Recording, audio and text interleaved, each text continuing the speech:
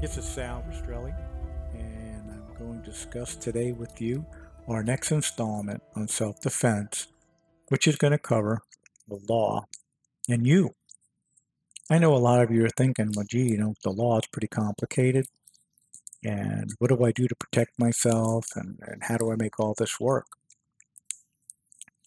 We discussed in the beginning, how dangerous society is, and there's a good possibility that some of you may find yourself in a life and death situation where it's going to be you having to defend yourself from a criminal or more than one. Just to try to make this easier for everybody, I want you to understand something. I don't care which state you live in this country, the laws are very similar when you employ self defense. If you're in fear for your life or of great bodily harm to yourself, you can use whatever force is necessary to protect yourself. Now, when I say that, I want you to think of what I just said.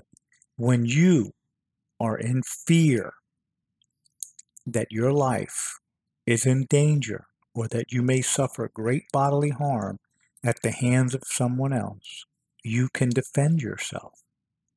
You can deploy whatever means necessary to defend yourself from that attack. As a police officer for many years, and also as a police trainer for many years, I used to tell recruits the same thing I just told you. When you're in fear for your life or fear of great bodily harm, you use whatever force is necessary to protect yourself. And that's it. It's just that simple.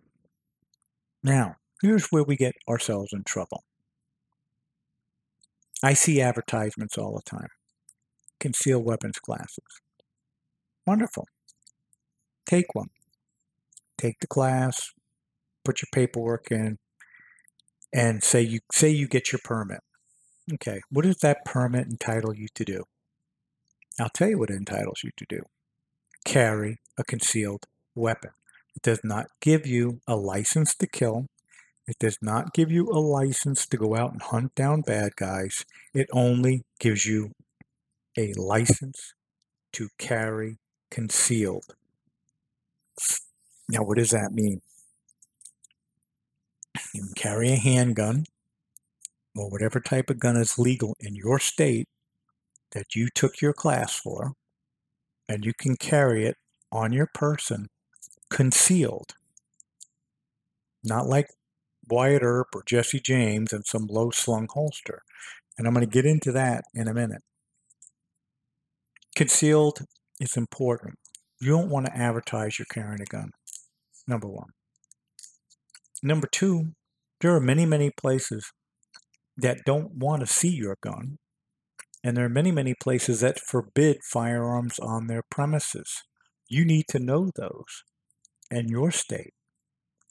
Because sometimes those laws are enforceable by law enforcement. So if you decide to carry into a place that forbids firearms on the property or on the grounds, and you're seen with that firearm, there's a good chance you'll get arrested. Keep that in mind. Now, this open carry thing that some states have, I don't agree with it, and this is why I don't agree with it. I like guns, don't get me wrong. But visibly carrying a gun, to me, in this society we live in today, is not the smartest thing you can do. I spent many, many years as a law enforcement officer, and I got into quite a few scuffles over the years wearing a firearm. And many, many times, the bad guy would try to take it. Now, I had a lot of training on how to prevent that from happening, so it never happened to me. But there are many, many officers that are buried in the ground because someone did get their gun and kill them with it. Now, as a citizen, there's not too many people out there that train as hard as most police officers do to maintain the vigilance to protect that firearm from being taken from them. There's a good chance your gun will get taken from you if you decide to carry openly and get into a struggle or something like that. I don't agree with the open carry concept. I think it's foolish. Plain and simple. Now, let's get into, again, the difference between civilian, citizen, police officer carrying a gun. Police officers have the authority to make arrests and detain people. They get calls to go after people and put them in jail if they broke the law. That's not your job. I have seen and gotten involved and investigated quite a few shootings, whether it was on the job as a policeman and since I've been an investigative consultant, where people have done the opposite and have gone out there and just thought they were a cop because they had a concealed weapon and they had their weapon on them. And they're going to get themselves involved in stuff that they have no business getting involved in. For example, a parking spot argument that leads to a shooting, or a verbal argument that because this person had a gun on them and the argument got out of hand, they shoot somebody. Avoidance is what I've taught all my students, civilian citizen students in concealed weapons classes. Stay out of it. Don't immerse yourself into quarrels. And God, do not get into arguments over parking spots where you're carrying a gun. It's the dumbest thing in the world. Some of the places you can't go into carrying a gun, and I'm sure this goes for every state, is a place that serves alcohol. Most places that serve alcohol are off limits to gun-toting concealed weapon permit carriers. The other thing that frustrates me with concealed carry is I see badges that say concealed weapons permit. They look like police badges. And in the moment that you flash your badge, you are now acting as a police officer, and you're not. That's called impersonating a police officer. Do not buy those stupid badges. That's a sales gimmick. It is. All right. Police are police. Citizens are citizens. You have every right to defend yourself. And I want to keep it in that vein. You and only you are going to be at that moment in time able to save your own bacon. Okay? And that's the truth. Because the cop's not going to be there when this bad stuff goes down. It's going to be you. You have to be prepared. We talked about mental awareness. We talked about mental attitudes. We talked about being prepared physically, having strategy and tactics and various weapons, which we'll get into later when we get into the weapons section. It's all up to you. Again, when you're in fear for your life or of great bodily harm, and this is not something you initiated, you are on good legal ground. Now, we'll say everything's in your favor. And bad person decides to rob you, rape you, whatever they're going to do to you that puts you in fear of your life or of great bodily harm. And you did not put yourself in the situation. It found you. And you defend yourself. We'll make it simple. You pepper sprayed them and they ran away. You call the police come, they take a report. You go home one piece. They look for the bad guy. Hopefully they find him. We'll say, second scenario, you shoot. Person falls. Police show up, ambulance shows up. Police want to report. They want to know what happened. Let me give you a little advice. The first thing you should do upon making this decision to have a concealed weapon and to have a permit is to consult an attorney and find one that will defend you in the event of a shooting incident. Okay? The other thing is There's a couple of organizations out there. United States Concealed Carry Association is one, and of course, the National Rifle Association is another. And there are others out there, but these are the two main ones that with memberships and everything else, they do provide some legal assistance to you. Very, very good thought and a very, very good thing to have. Police officers have legal assistance. 90% of the policemen in this country today belong to a union. So they have union representation, which means they have an attorney if they get involved in a shooting. Something that you need to consider. Something else that police officers have going for them. If they shoot somebody on duty, their fellow police officers are going to respond to the scene. So what's going to happen? They're going to take the officer to the side, to calm them down, get them to relax, or her, get them to relax. They're not going to force them to make any statements because there's certain rules that apply. There's psychological proof that in a life-threatening situation, your memory has spasms of sorts where you're not going to remember every little nuance, and you may say something that's out of sync, but not a lie. It's just the way your mind perceived it at the time. You don't need to give a full-blown statement the minute the police arrived. You should be afforded the same thing. All you've got to say, you give them your driver's license, say, I'm so shook up right now, I can't make a statement. I need to just relax. I was scared. I was afraid this person was going to kill me. I was afraid for my life or my child or my wife or whatever the situation is. That's all you've got to say. And have that phone number of that attorney or that membership card where you can call that emergency hotline number.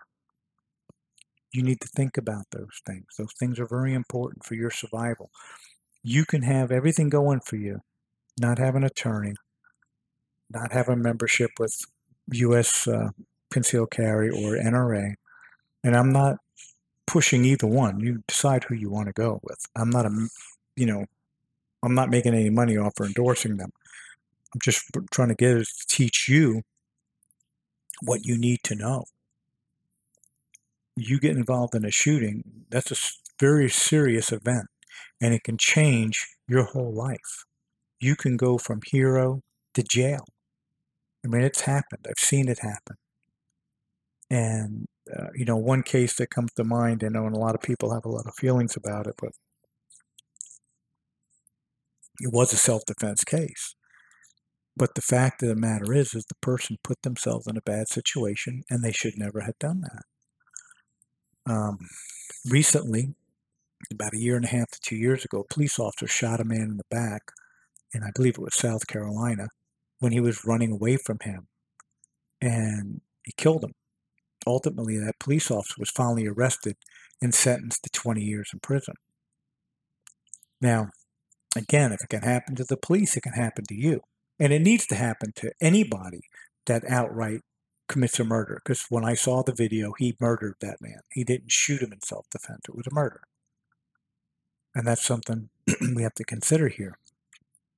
Taking a concealed carry class typically just brushes up on the laws. It teaches you basic marksmanship skills and safety skills with the firearm. And that's pretty much the gist of the class. It's not a lot. Police officers get about 160 hours of training in the use of force. Okay, what physical and firearms and the laws are all in that course, jumbled up in those courses. So they understand the law. They have a better understanding of how the law works. So what I'm trying to do here is shortcut this for you, get you to understand that whatever state you live in, you have the right to defend yourself. Plain and simple. Use whatever force is necessary to do so. If you're allowed to have a firearm and you've got a concealed weapons permit, by all means carry it with you, but carry it concealed. Not all states require concealed carry permits. Know the law in your state. But remember this, you have to be in fear of your life or of great bodily harm to employ deadly force. Okay? That's what you have to remember. And you don't need to make a long, drawn-out statement the day this happens. You need a day or two to calm down, collect your thoughts. There's a lot of things that happen when your life is threatened. You get tunnel vision, you get hearing loss. It's all temporary, but all your attention kind of focuses down into this danger zone. You get time even slows down to you. It seems like things are happening in slow motion. It's like what's happening is your mental survival instincts of your midbrain are taking over. That prehistoric part of our brain is what takes over. That's why when I was telling you before, when you prepare yourself mentally and you prepare yourself physically to the point where whatever your weapons are that you're going to be utilizing is second nature, you don't have to think about using it, because when the proverbial feces hits the oscillator, you don't have time to think about, how does the safety come off of this gun or the pepper spray can? What do I do? What do I do? You don't have time for that. You need to know how that works, and it needs to be instinctive. And the same goes for being able to observe that your life is in danger and that alarm bell's going off, that you are about to be killed or maimed. And that is when you defend yourself and you have the right to do it. I'm trying to keep this simple. Okay? Find yourself a lawyer that represents people ahead of time, that handles cases of people that carry guns to defend themselves, or both. Join the United States Concealed Carry or the NRA and get your memberships up to par and find out what they offer for you in the incident that you may have someday have to defend yourself. Now, this is all out on the street. When bad guy breaks into your house and is trying to rape, maim, murder, whatever the case may be, people feel even more intruded upon when someone breaks into their own home. And typically in your own home, if you did, like I said in the first video installment, or the second one, about being prepared and having things around the house where you know where they are and you've trained yourself to retrieve those things, you're better apt to defend yourself quicker. But this one's about the law. And to finalize this, understand the laws in your state. Don't just settle for the concealed weapons class. Buy the little law books that are out there or look them up online. Use of deadly force and see what it says. Typically, they read pretty much the same. When you're in fear for your life or of great bodily harm, you can employ deadly force to protect yourself. But not every state may say it exactly that way, but most of them do. And the reason why I say that is that as a former police officer, retired now, I carry what's called the HR 218, which is a House rule, federal, which allows me to carry a gun in any state in this country. Now, my training was in Florida. Gee, but I can go anywhere I want with that permit, with that gun. So that tells me that what? The laws are pretty similar in every state if I have to employ deadly force to protect myself. Okay, and if you look at your state, if you have concealed weapons, some states licenses are reciprocal. Florida reciprocates with something like 30 different states. So if you were to get a Florida permit, you could carry legally in those 30 some odd states that are listed that they reciprocate with. So, at the end of the day, the laws are very similar, or they wouldn't be reciprocation. But that's just the beginning. Remember, you have to be able to protect yourself and then defend yourself possibly in a courtroom in the event some overzealous policeman decides to put you in jail and a prosecutor wants to make an example out of you. Today we live in a very tumultuous society. We have hate crimes, we have racial issues, we have all sorts of things like that. So when you find yourself maybe killing someone in self-defense legitimately, but There's no telling that it couldn't turn into a racial issue or it couldn't turn into some sort of hate crime. Be aware of that. It goes for everybody out there. I believe in justice for everybody, regardless of your race, color, or creed. It doesn't matter to me because this is the United States of America and fair is fair, and I want to see it stay that way. So with that being said, I'm going to end today's episode, and we'll get ready for another one here soon, and I'll let you know when it's going to come out. I'll be talking about various weapons in the next one. Again, God bless you all. Ira, our real archangel who's flying around up there now with wings, watching over us. And as I haven't said it, I don't think I mentioned it in this video or this episode, but please go on to Amazon and buy my book, How Not to Be a Prime Crime Victim. How Not to Be a Prime Crime Victim, authored by me, Salvatore Rastrelli. Have a great day, and I look forward to the next episode very soon. You can find it on Archangels of Justice Weekly. Thank you. Or on our Facebook page.